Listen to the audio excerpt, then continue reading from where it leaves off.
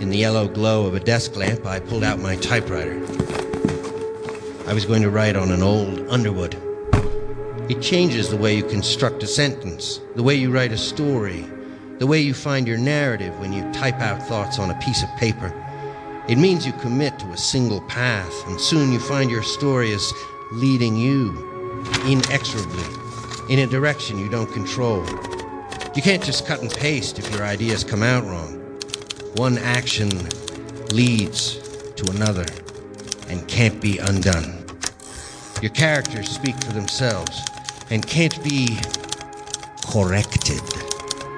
For me, writing is a free fall, and today, I welcomed it.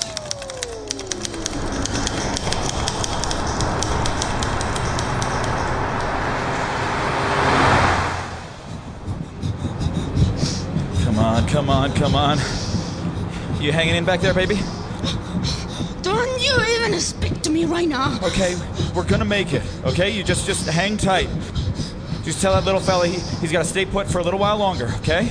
You listening, mister? Poor miss. Believe me, it's better in there, nice and cozy. If I had the choice, I'd be hiding in there myself. That's what got us in this situation in the first place. I feel like there's an avalanche in between my thighs. That's good. That's really, really good, hon. You just keep your mind off it, okay? My water broke 10 minutes ago, all over the seat, and now it's frozen. Every time you turn, I feel like I'm ice skating on our son's crowning head. That's the fighting spirit, hon. You're doing great. Just great. How far from the hospital are we now? I'd say, another 30 minutes. 30 minutos? Give or take. No, that's not gonna work for me. That's not gonna work. Go faster.